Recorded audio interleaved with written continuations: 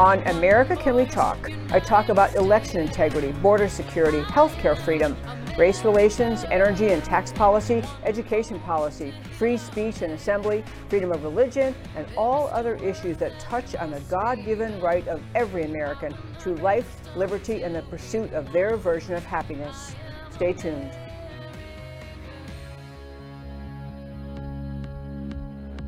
You preach your tolerance, but lecture me. Is there no end to your own hypocrisy? Your God is power, you have no shame. Your only interest is political gain. You hide your eyes and refuse to listen. You play your game. Coming up next, America Can We Talk with your host, Debbie Georgianos. I've got a feeling that the tide. And hello and welcome to America Can We Talk. I'm Debbie Georgianos. Before I launch into everything I want to talk about today, and this really, really great, big news, exciting Tuesday, I want to say a special thanks to the studio where I do this show.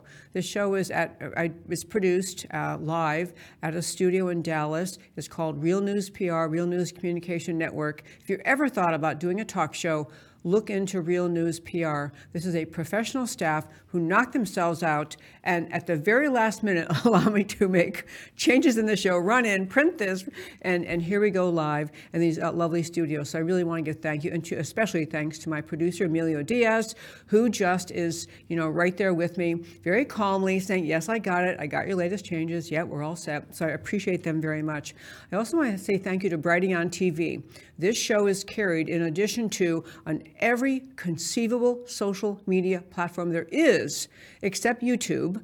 We won't go into that again, but except YouTube is carried everywhere. And I love when I see people out at speeches or other events, they say, yeah, I listened to you on iTunes. And I'm thinking, wow, I kind of forgot we're there. So it's everywhere, which I really appreciate. But Brighteon TV is a unique and extraordinary organization that is giving a platform and a voice to conservative candidates. And Brighteon TV carries this show. It's brighteon.tv. Check it out. Great host there. Substantive, serious, thoughtful patriots. I love that they do that. I also am just very, very grateful to have this opportunity to talk to you on this Tuesday. I'm telling you, my schedule has become so busy because of running my campaign for RNC committee woman, and I read stories all the time thinking, I can't wait to talk about that in the show, and then realize, oh my gosh, I'm only doing 2 days a week. I can't fit them all in. But obviously, big news was the result yesterday in the Iowa caucus, first in the nation primary, the Iowa caucus, and my good friend Natasha Owens, a wonderful, extraordinary performer, singer, just wonderful voice. She has a song that kind of summarized it all, and I'm going to quick hit that music. Here we go, Emilio singing yes. Quick hit her point about Donald Trump. Here you go.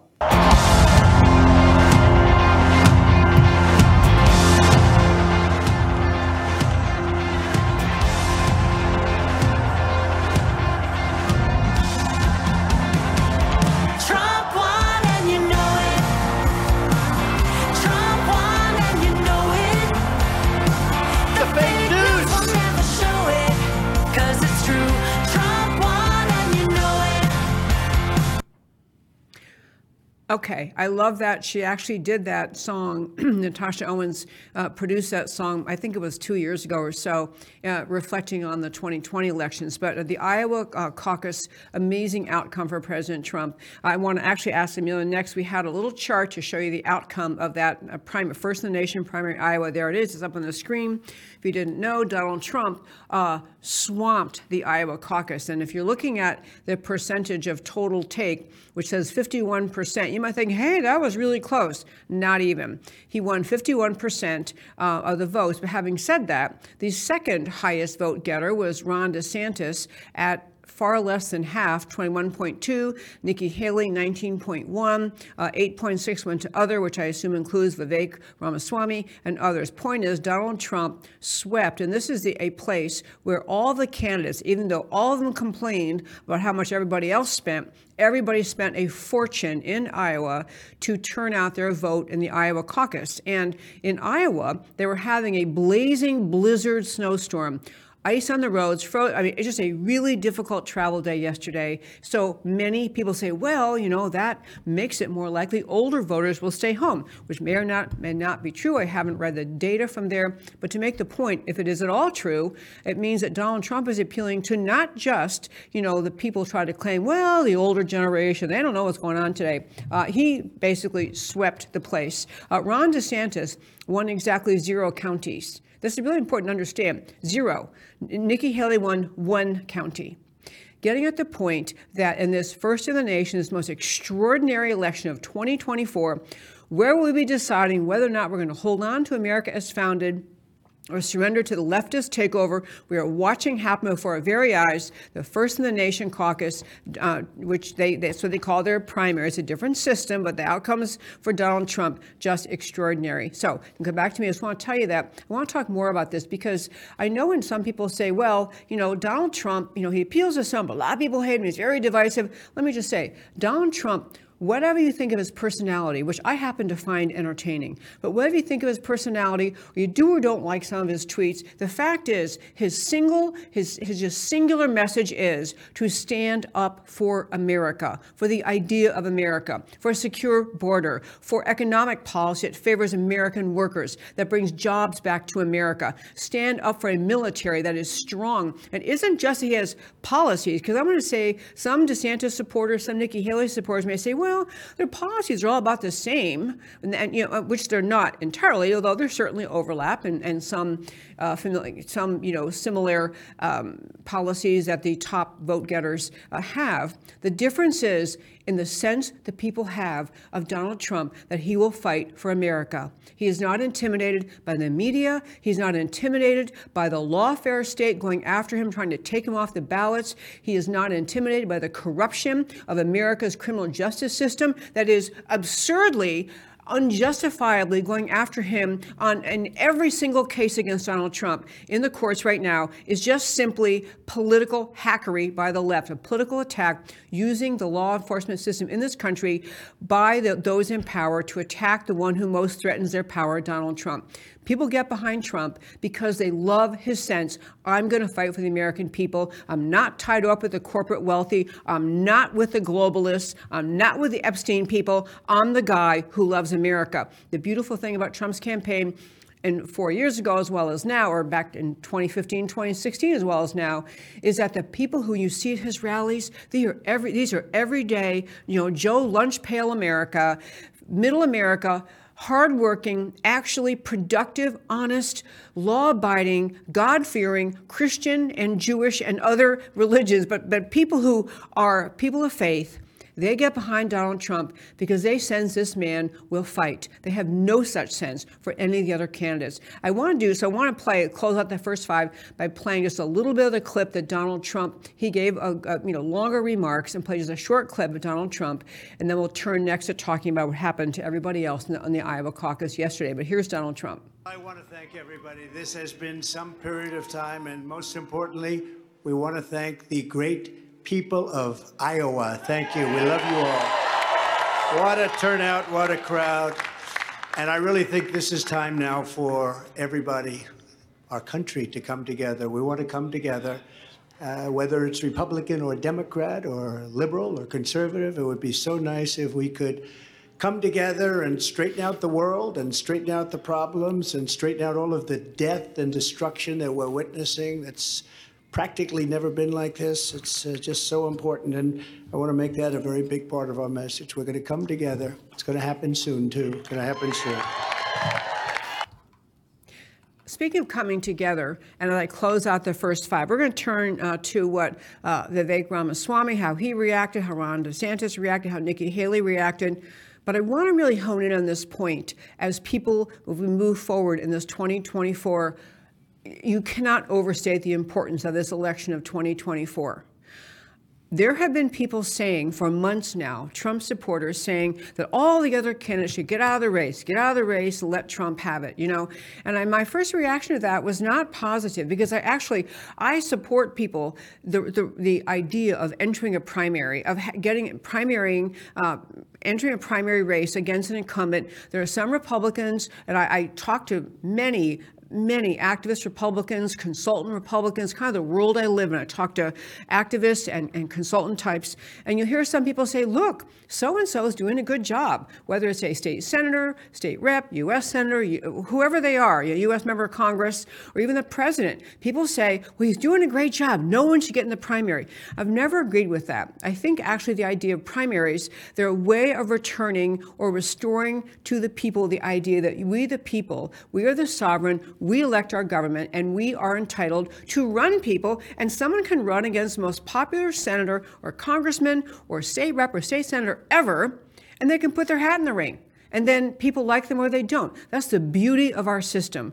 We have a republic with democratic elections. We have a constitutional republic, so we follow the Constitution and the concept of a republic, but we have democratically controlled elections. And so as a generic matter, I've always said, people want to challenge an incumbent, and you think that incumbent is the greatest thing since sliced bread, then that incumbent's going to win. If you're right, the incumbent will win. And so you have people, entering primaries where a lot of others are saying, why is he even bothering? Everyone loves this guy.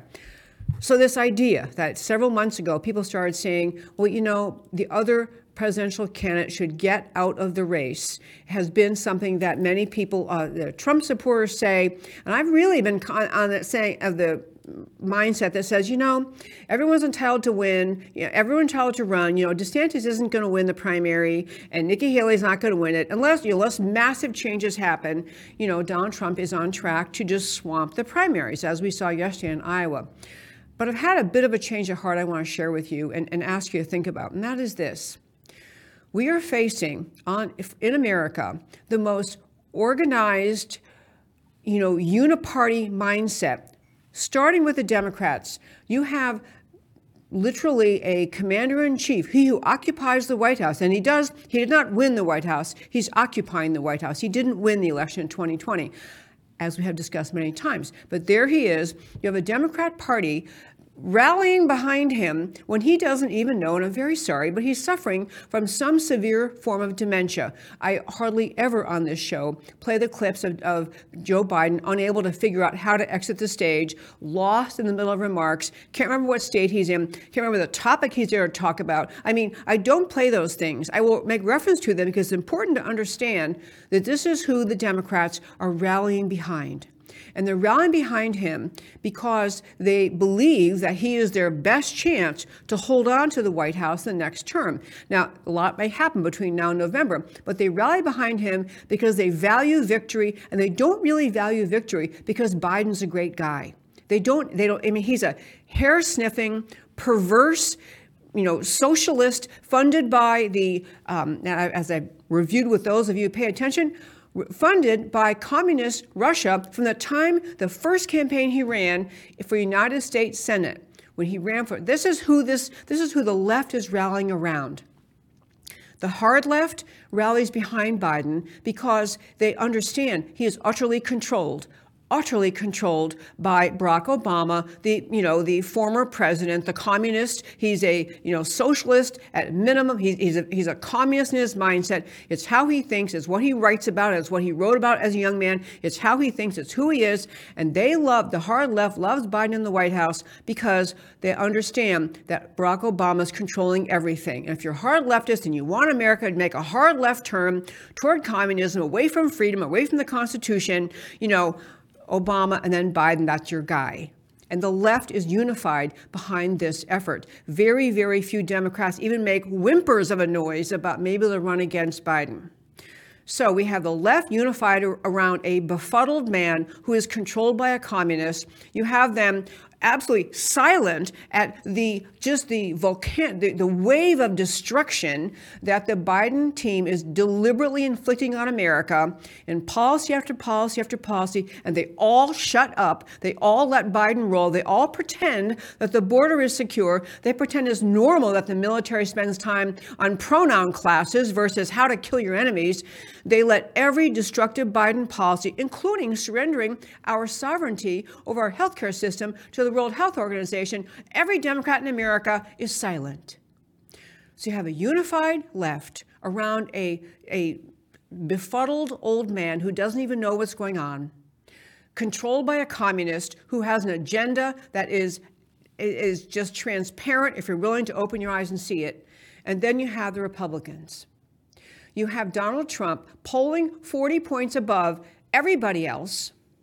Iowa turned out to be exactly what many people assumed it would be, a landslide victory for Trump. And, if you tally, by the way, those numbers I had up, if you tally the total of both of Nikki Haley and Ron DeSantis together, they had fewer votes than Donald Trump. It's not like there's a plurality divide. The people are screaming from the seats. We want Donald Trump back in the White House. We want him as Republican candidate because he fights. That's the reality on the ground. That's what's happening in America. And so back to my point a moment ago about people saying, why don't these other people get out of the race? I will tell you, the one candidate who showed actual character, actual morality, actual ethics in response to this Iowa caucus was Vivek Ramaswamy. So close out the first 5 by saying this. The people, including Vivek Ramaswamy, saying the other folks need to get out and let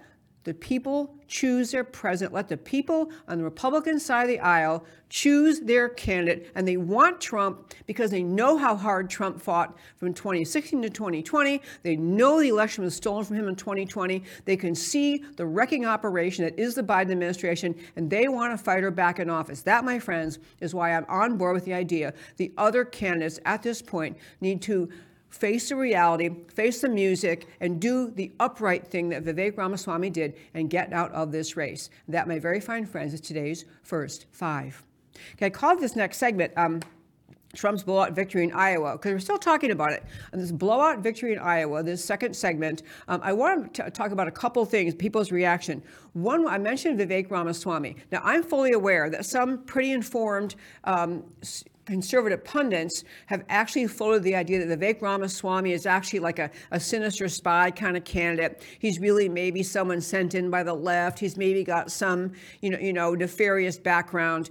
They tried to attach to him that he was a World Economic Forum guy, and that turned out to be that he was they had young leaders or some title that World Economic Forum gave to some young people. So some of the attackers of Vivek Ramaswamy are trying to say, see, he's a World Economic Forum guy. Actually, he's not, and he fought back against that, and he exposed the fact World Economic Forum tapped him on the shoulder, said, hey, we'd like to make you one of our young fighters, whatever they had some name for it. He said, no, thank you. They did it anyway. He forced them to take it down. So I'm getting at the point, he's not, at least, this World Economic Forum spy kind of guy that some people said. Maybe he has some other players or background behind him that are orchestrating him. I am not sold on that being a true story. In any case, Vivek Ramaswamy responded to the Iowa caucus results like an actual, true, genuine statesman. Here is Vivek Ramaswamy. Tonight, I want to first thank our incredible team that has worked their tails off for the last year and the last month here in Iowa. All of you volunteers, you have lifted us up from, February of last year when we got into this. Nobody knew who we were. Nobody knew what we were up to. And together we have created a movement that I think is going to carry our nation to the next level. And for that, all of the patriots across this state, across this country, everybody watching on the live stream, we are so grateful to you. And I promise you this, we are just getting started in leading this movement to our future. Tonight, the first hard truth, and this one's hard for me. I got to admit this. But we've looked at it every which way, and I think it is true that we did not achieve the surprise that we wanted to deliver tonight. And I think that that's just a hard fact that we're going to have to accept as a campaign. And the question then is, what do we do that is right for our country? The business out of the way, and then I want to tell you where we're going. As of this moment, we are going to suspend this presidential campaign. And this is going to have to be, there's no path for me to be the next president absent things that we don't want to see happen in this country. I made that decision today. And I'm also making the decision that this has to be an America First candidate in that White House. As I've said since the beginning, there are two America First candidates in this race. And earlier tonight, I called Donald Trump to tell him that I congratulated him on his victory. And now going forward, he will have my full endorsement for the presidency. And I think we're going to do the right thing for this country. Okay, I have to tell you how classy and just profoundly important that is. Because now, to be fair, Vivek Ramaswamy didn't even, apparently he was in fourth place. So you had Trump overwhelmingly winning, and you had DeSantis, who won out of 99 counties in Iowa, won 0, but he still apparently accumulated a number of votes, came in second. Nikki Haley won 1 out of 99 counties in Iowa, and she came in third. Vivek Ramaswamy, so I know others would say, well, he didn't win anything. But Vivek Ramaswamy has done many great things in this presidential campaign. He has been, and first of all, he gives what I think is profoundly important. It is why so many heart and soul, just everyday Americans love Donald Trump, because they love the message of America first. They love the message of make America great again. They love him, Trump, because he loves America and he says so. It's interesting. I remember when Reagan was president and other times, you would hear more politicians on both sides of the aisle make reference to loving America and the goodness of the American people and the rightness of America's ideas. You don't hear it from the left, ever. I mean, ever. The Democrats are all about how terrible America is, as horrible and racist and evil and all the other things. They get votes by condemning America. But on the Republican side, also, you hear very few people talking about the goodness of the American people. That's one thing Trump does, and that's one thing Vivek Ramaswamy picked up on. He picked up on the idea and said, yes, I'm an America First candidate. I want America to be proud, to seek being first in everything, and to be proud of being first, proud of our successes. He spoke many hard truths during this campaign. Now, I don't know, as I say, some very serious commentators question what is motivating him or funding him or driving him. I haven't seen things out of him that cause me to doubt his sincerity or to think he's just an actor being manipulated by some nefarious players. It could be true, but I have not seen that. I have been impressed with his candidacy, impressed with his capacity to speak hard truths, and he is, like Trump, self-made. He has made his way, made his fortune, made his success by being an actual success in entrepreneurship. So I will give him a lot of credit, and plus that speech, I obviously had to cut out parts of it, but that speech was, it was statesmanlike. It was what you want actual people who love America more than they love themselves, love the idea of preserving America more than the idea they love of themselves getting to be president someday. It was truly, just very, very commendable. I can't commend it enough.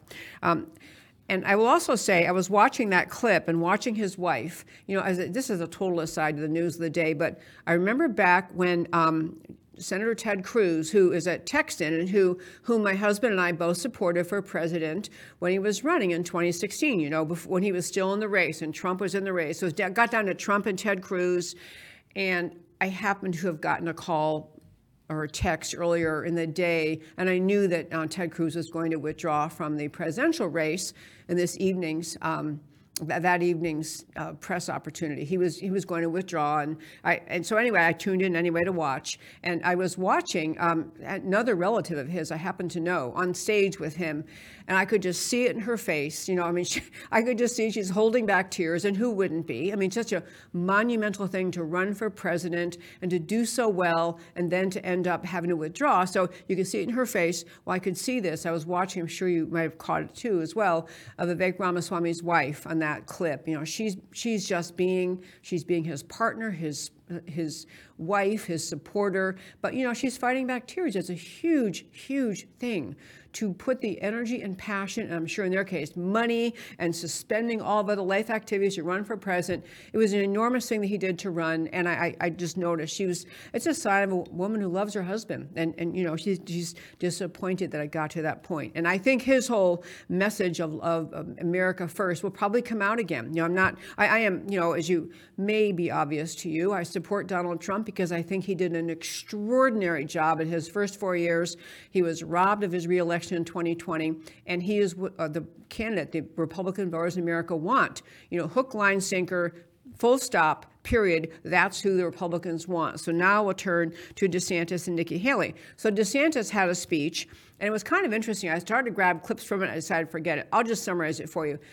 DeSantis did some great things in Florida, and I think he will be a great governor, continue to be a great governor. He may do other things. He may run for president again. I don't know.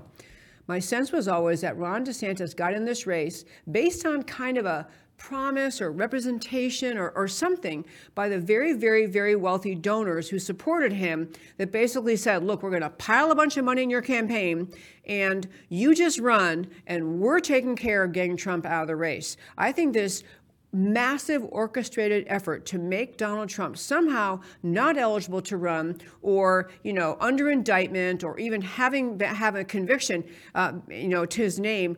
This was all an orchestrated effort by many, many people to decide we're not letting that guy, Donald Trump, be president because he is such a threat to the entire uniparty deep state establishment. He will clean it out and people know it. So back to DeSantis, I actually have had the sense watching and listening to him for months now that he kind of wishes he hadn't gotten in. No one's told me this. No one in his campaign has told me this. I'm just telling you what I think. I think that DeSantis is, he came in second in total votes. He won 0 counties, which is, interesting.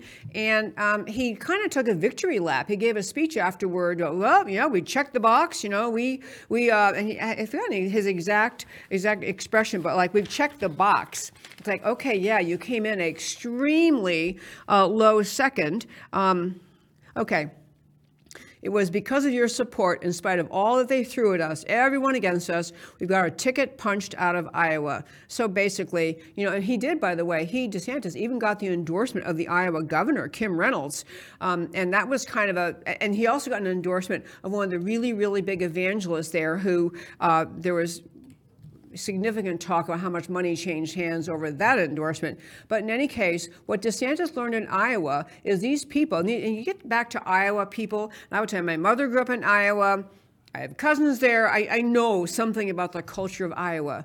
These are heartland America people. These are farmers. There's my mother's family. There's a lot of Norwegian Lutheran ministers up there in Iowa. This is who they are. They're salt of the earth, good people.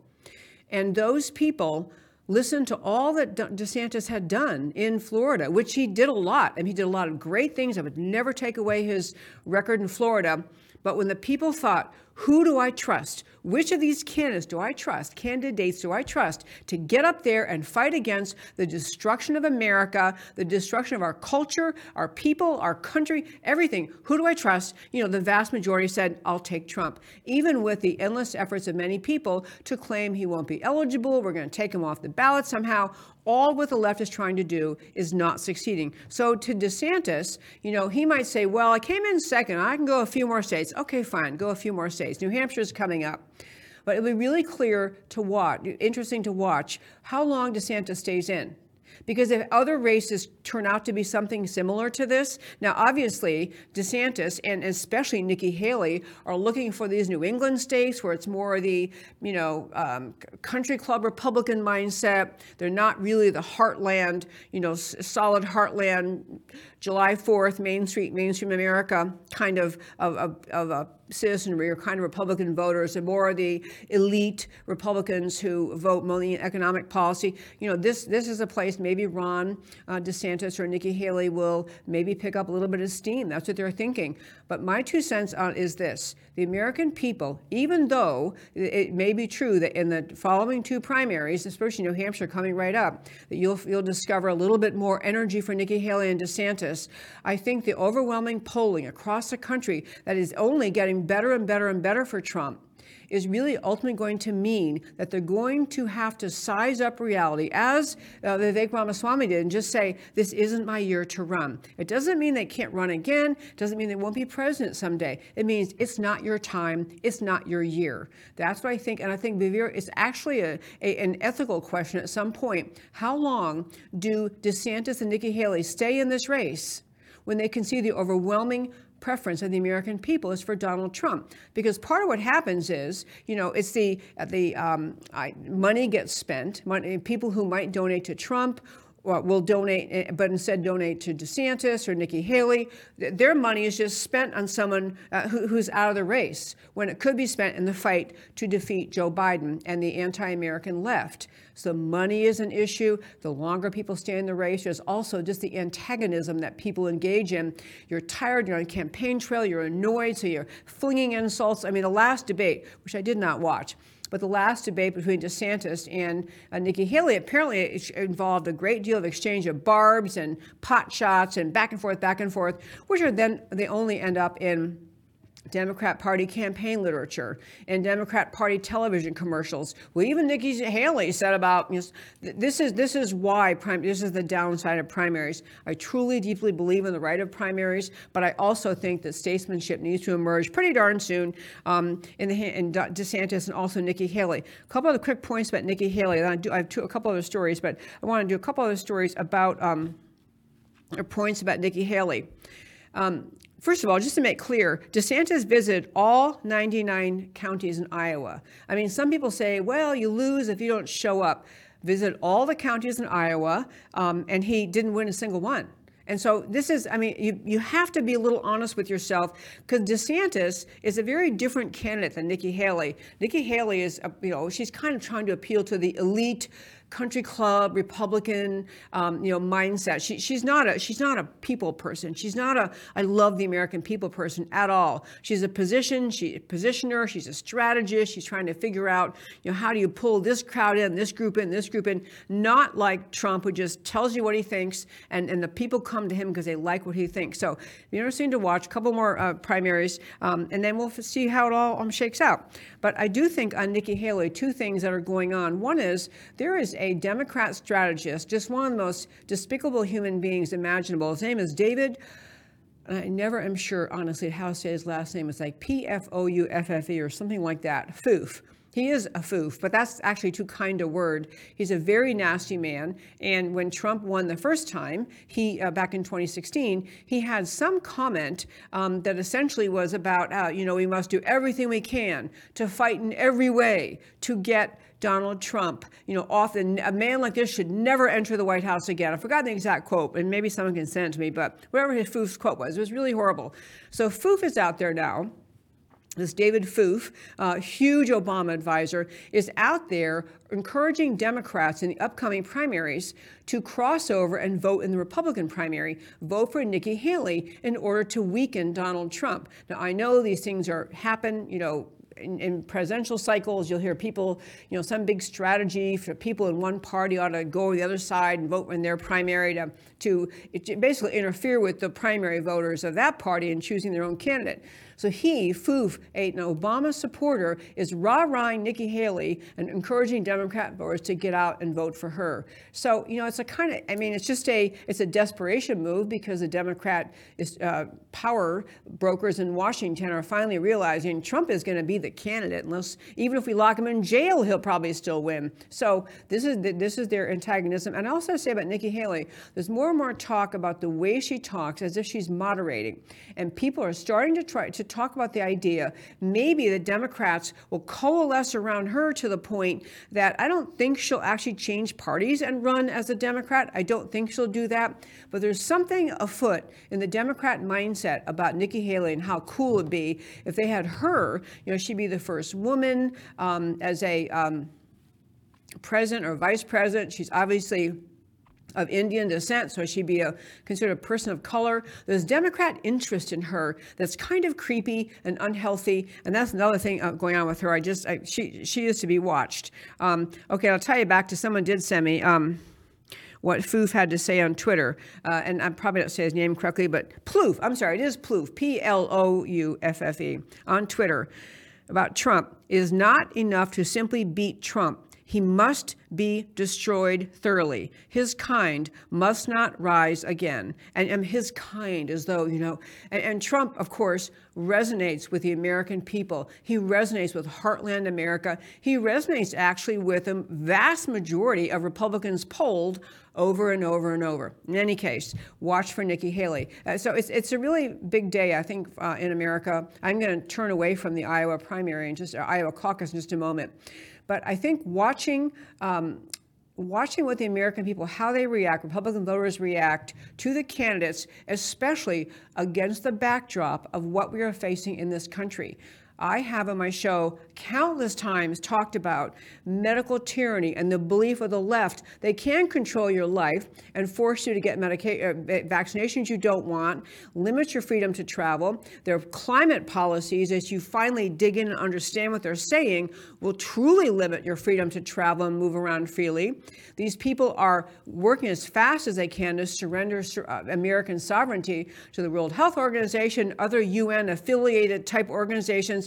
They're working to undermine the very core structure of what America is. That's what the left is doing. And in that light, in these times, in these circumstances, at this point in history, I truly believe a majority of Republicans will very clearly emerge in this primary process that they want to fight or they want Donald Trump. And again, it does not mean that anyone else running doesn't have a future. It just may not be the right year for them to run, because some of them, I think, will run over and over and over. In fact, they will continue running. But I think at this time, the idea of being a patriot and getting the strongest candidate you can to stand up against all that the left orchestrates, including the election fraud that is, whether whoever is orchestrating it, the massive electronic election fraud, the other forms of election fraud we have seen and not solved yet. Not one state in this country solved electronic election fraud even after the 2020 election happened. So we have the left orchestrating as much as they can.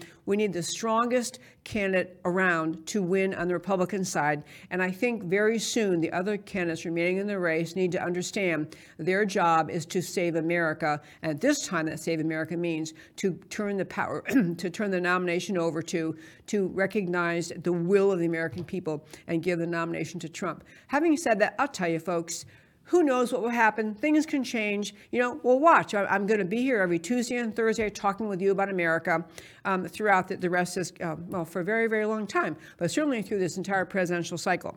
Okay, two of the stories I wanted to hit today. One is there's an organization called ADF, it's Alliance Defending Freedom.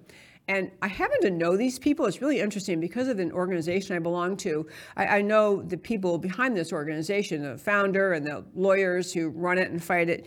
And they took a case. And, I always say this show, my talk show, America Can We Talk, it's always about saving America. It's never about anything else. I don't talk about fashion, football, or anything foofy. Even I said the guy's name was, his name isn't Foof, it's Ploof. But on a serious note, I try with every show, every story, every topic we get to, I try to talk about the idea that it is incumbent on this generation of Americans to speak up and save this country, to speak up for America and its unique and extraordinary greatness and the goodness of the American people. That's what I defend and speak for all the time. So turning to the Alliance Defending Freedom, they are an organization that helps people, defends them in religious freedom cases. And they are, as all those kind of organizations are, they're donor funded. They definitely need people to donate to them, which I'm not asking to make a donation today. I will sometime get the main lawyer on this show. I mean, I know her, and we tried one time, or a couple times, couldn't work out. But in any case, point is, there's an amazing story I want to share with you, just have you think about the concept of this. So there's these happy parents, parents are so excited to be parents. Dan and Jennifer Mead, M-E-A-D, Mead. They had a daughter in middle school, and their daughter was meeting with a school counselor regularly. And so, some parents probably wouldn't like that. They would probably be in the middle of it. Some parents would love it. I don't know. But in any case, they had been talking with a counselor and other officials, and they had the school officials were claiming they had been in regular touch with the parents, Dan and Jennifer, about what was being discussed. Because of course, it's your child being talking to a counselor, and you as a parent, I mean, you are actually the primary caretaker of this child, not the school system, the parents. But these parents believe they're being told by the school system what was basically going on. Lo and behold, months and months later, the Mees discovered that the school had been secretly treating their daughter as a boy for months. One of these cases where, and I know we've mentioned these cases before, we've talked about them in the show, but really try to immerse yourself. Get that mental picture in your head. You're a school administrator. You've got a girl, a junior high age student, a middle school age student, who's got whatever is going on, challenges in life, and heaven knows, any of you who recall adolescence and middle school and junior high school, even high school, a lot of things go on. You're struggling, many people are, in social ways, and changes in your body, and self-consciousness, and popularity contests, and concerns about who likes you and who's popular, blah, blah, blah. All these things go on, they're normal phases. But this girl had been talking to the counselors and using the young daughter, calling her by her male pronouns and a masculine name, and then turning when they talk to the parents and using the female pronouns and her real name. And so the parents are suing the school over this. And Alliance Defending Freedom, the group I mentioned, they took the case. So this is a public school district. I think it's called Rockford Public School District in Michigan. And the parents are going after the school for essentially deceiving them about what they have been talking to their daughter about. And the reason I said a minute ago about really try to put yourself in these parents' shoes, I do truly think that we get desensitized to so much of the lunacy, absolute lunacy of the left in this country that we become desensitized to it. Like kids, I always use this example, kids who watch way too much violence in video games, and they're desensitized to actual violence and actual death and actual harm because they see it's like the norm to them. So this story about this family suing the public school system, I want you to think how much trust, basically my parents, we had 3 kids in our family, my parents sent us off to public school, and it was not some high-end wealthy area public school, it was a city public school. And my parents, trusted the officials. They never gave 2 seconds thought to anything that would be going on at the school that the counselors would know about, but they wouldn't tell the parents. I'm just going to tell you, it never occurred to my parents. But these people, these parents, Dan and Jennifer, are suing the school over this policy of lying to parents.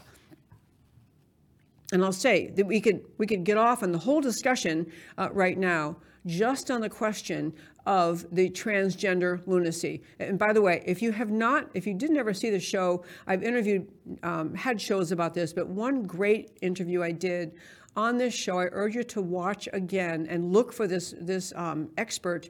Her name is Dr. Miriam Grossman. Dr. Miriam Grossman. If you go to our website, americacanwetalk.org, and just type in Debbie Georgatos and Dr. Miriam Grossman, the interview will pop up. I had her on a Thursday show several months ago. She is a New York City psychiatrist, and she wrote a book about this transgender movement. She's an enormously brave psychiatrist because, as with everything else the left pushes, including transgenderism, whatever they decide is the truth, the only thing that must be spoken, and nobody else is ever allowed to say anything different. If you dare to challenge them, you'd be canceled, ridiculed, mocked, shut out of society. How the left treats every issue and how the left treats everyone who disagrees with them. That's what they're trying to do to her, Dr. Miriam Grossman. She's a psychiatrist with years of experience, and she's basically saying this entire transgender craze is not scientific, not based in fact, not real. There is no such thing as gender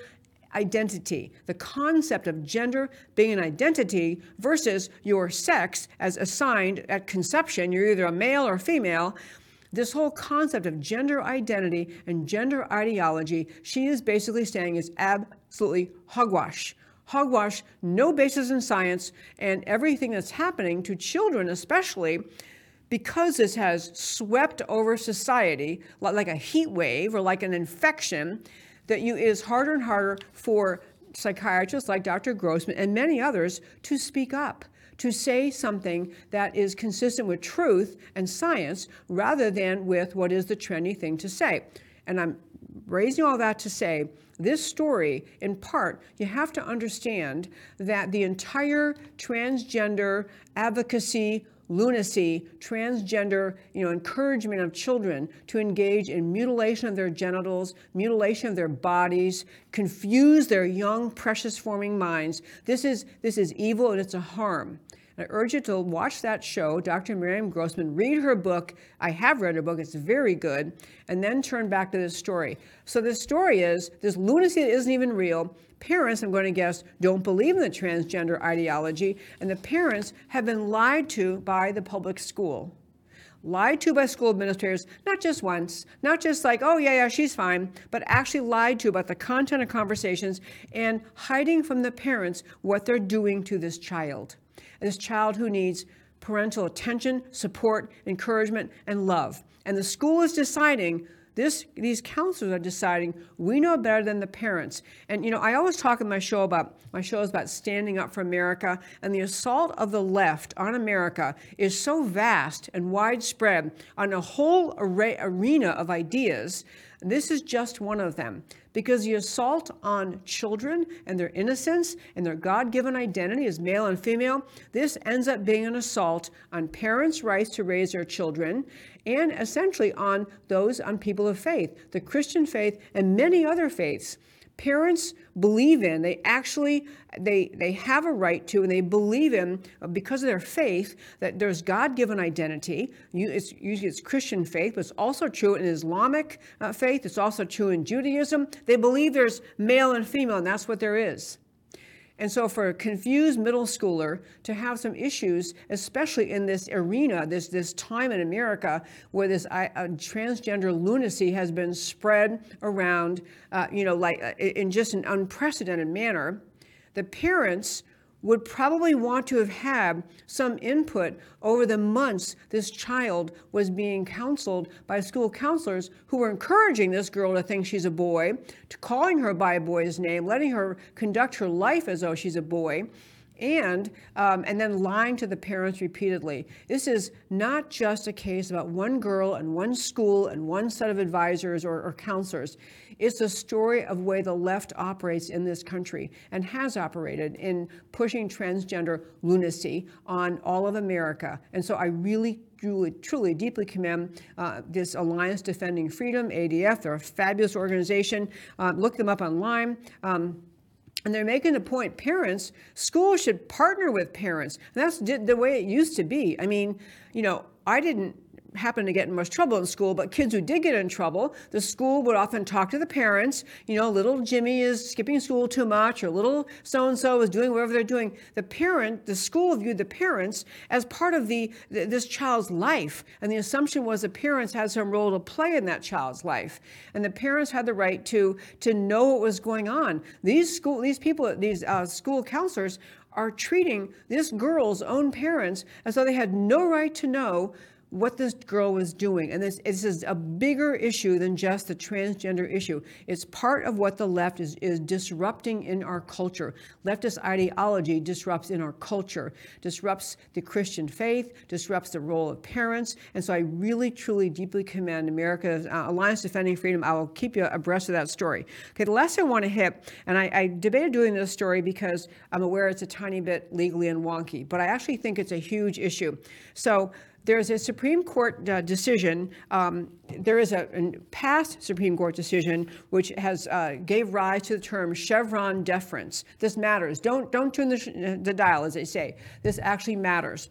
So the basic concept is, in America, we the people, we elect our government. We have members, state legislation, and in Congress, we have a House and a Senate. They pass laws. And those laws, if you don't like the laws they pass, then the next time around, you can vote those people out. It's one of the main themes of many candidates I know for Congress, for Senate, and state level, is they're pointing out the votes of the person they're trying to remove, saying, vote for me because so-and-so who's in office voted, they made this vote that was terrible, whatever they're talking about. So that the idea of the government making laws and the people still retaining sovereignty requires that the people can remove from office people who are not complying with, the general theme of how you think about life, are passing policies you don't like.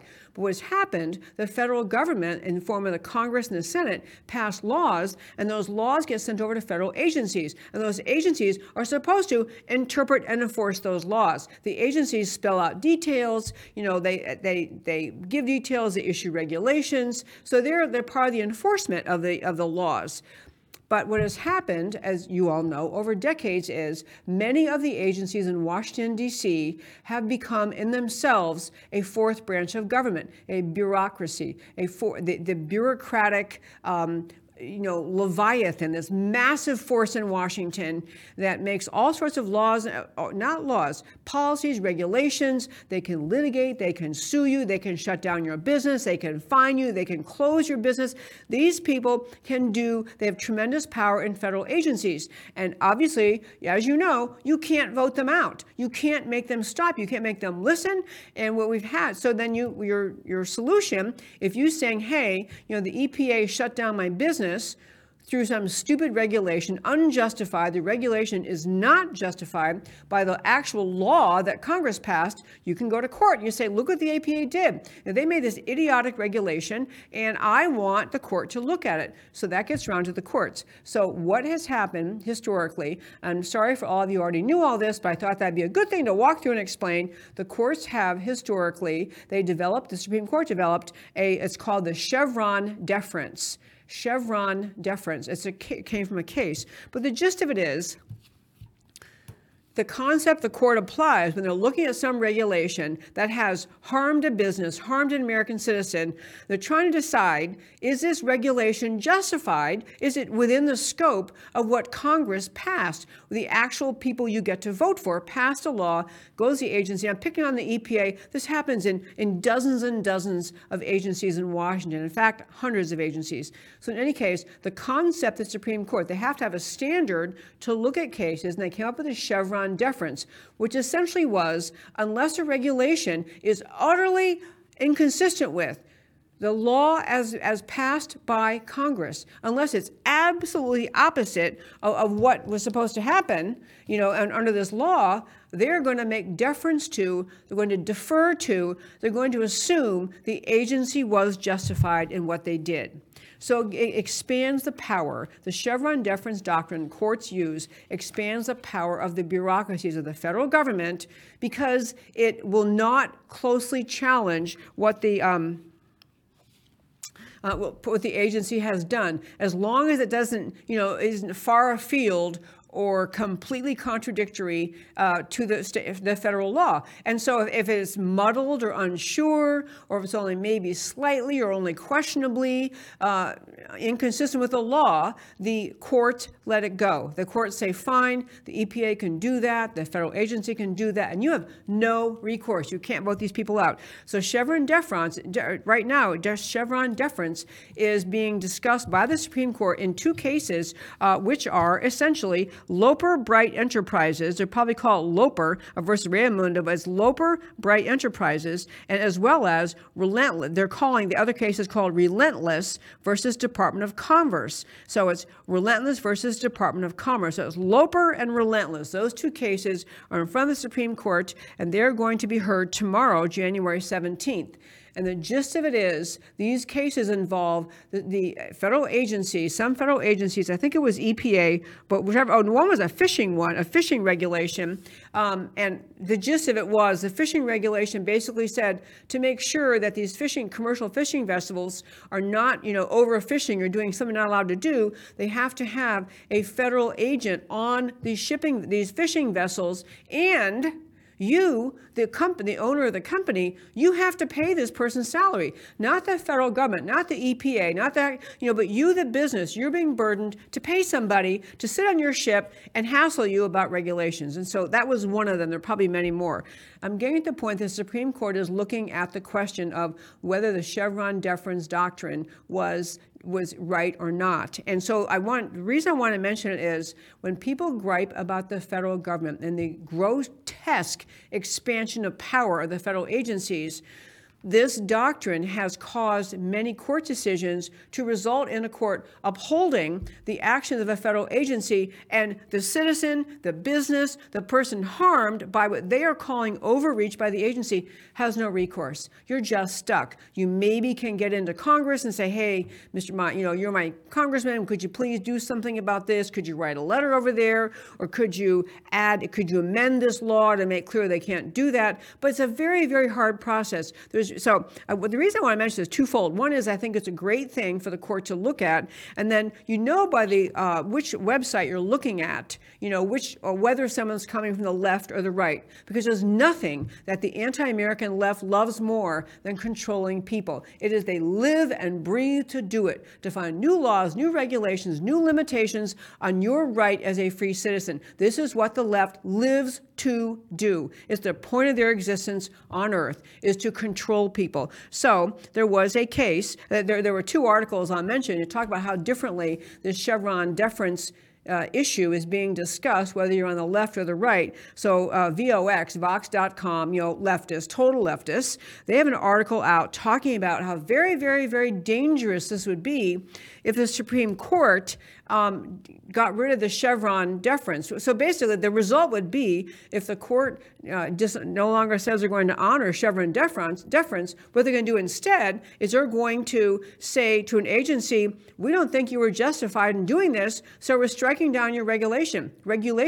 So it'll force the agencies to go back to Congress and get Congress, put the burden on the agency to go back to Congress and say, do you want us doing this or not? Is this allowed or not? So it's going to put the burden on the agencies to justify their relentless overreach versus the pressure being on the citizen to have to try to get a congressman to change things. So there was a Vox article. The title of it just tells you all you need to know. The Supreme Court cases asking the justices to put themselves in charge of everything. Explain. So they're trying to characterize this as the judges are trying to be in charge. They're trying to take over. And that's not what it is. It's not the judges trying to take over.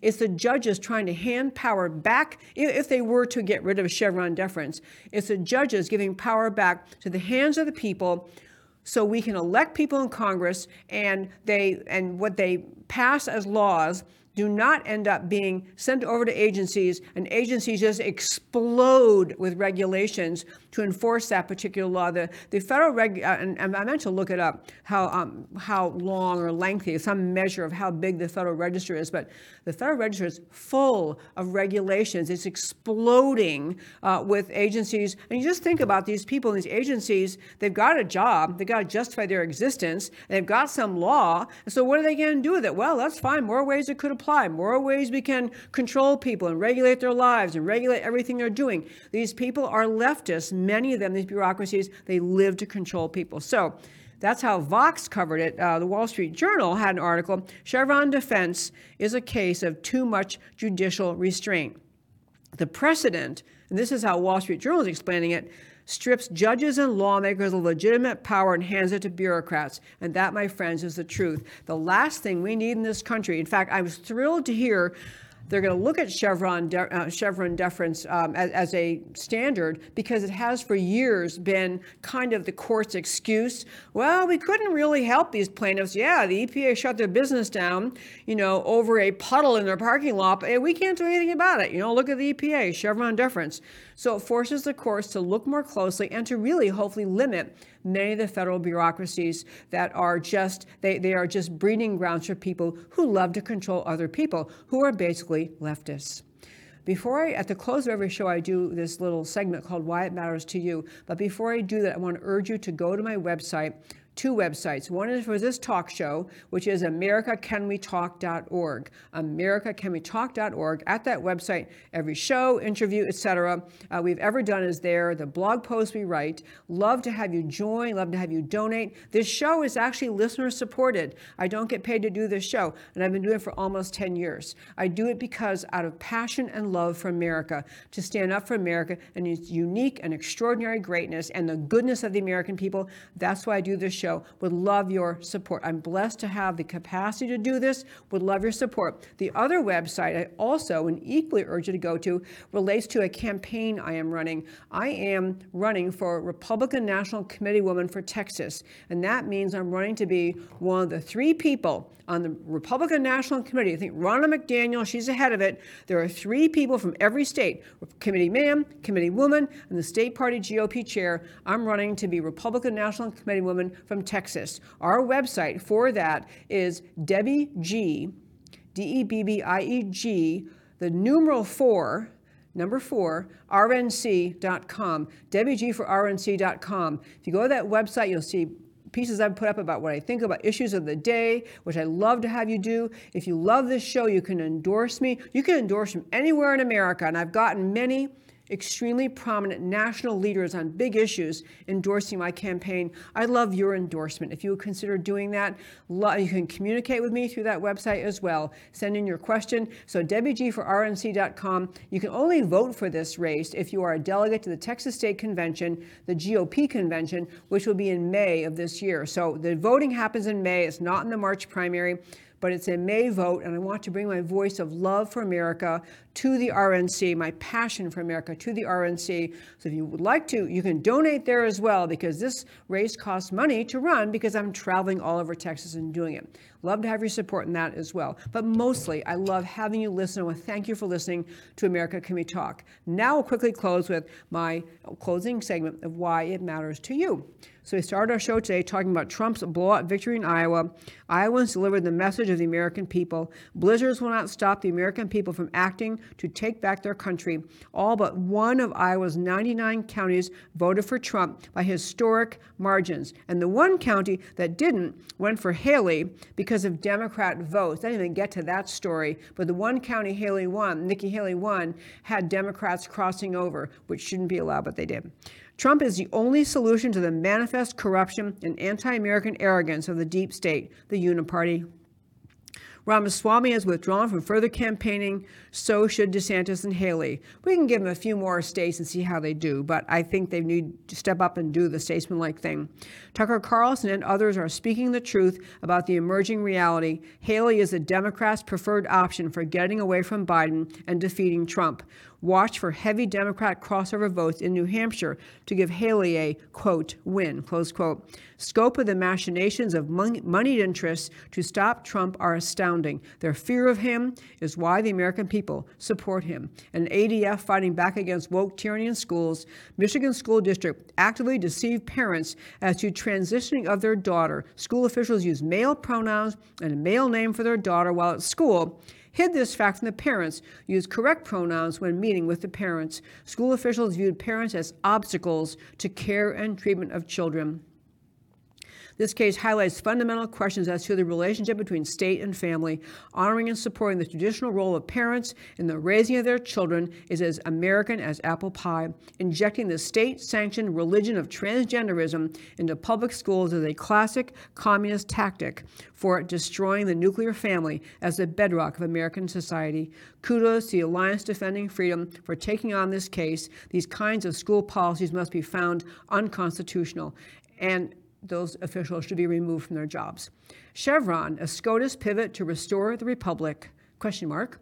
Chevron case represents long-standing judicial posture of deference to agency judgments in implementing legislation and policy, but agency overreach, particularly in the environmental realm, has led to backlash. Are agencies usurping the role of the popularly elected legislature to make critical society-shaping rules and regulations? Of course they are. SCOTUS will hear arguments tomorrow, Wednesday, on a case that could lead to reversing Chevron. The left supports Chevron, loves agency power in the hands of unfireable ideologues. MAGA opposes Chevron. Out-of-control deep state is fed by deference to agencies. America, government by the consent of the governed. That is the point of America. Chevron doctrine has undermined this founding principle and should be overturned. That, my very fine friends, is America Can We Talk for today. On Thursday's show, I'm actually doing my show from our Real News PR Austin studio, and so there won't be a studio audience, but I'm interviewing a longtime advocate for America and freedom, Chuck DeVore. He is with the Texas Public Policy Foundation. He's got a book out. We're going to talk about his book and the advocacy for freedom in Texas. That is Thursday's show. I want to thank each of you for tuning in to America Can We Talk. I do this show to speak truth about America because America matters. And I will talk to you next time. Like a crashing wave. Can you hear us now? America Can We Talk? Truth about America. Can you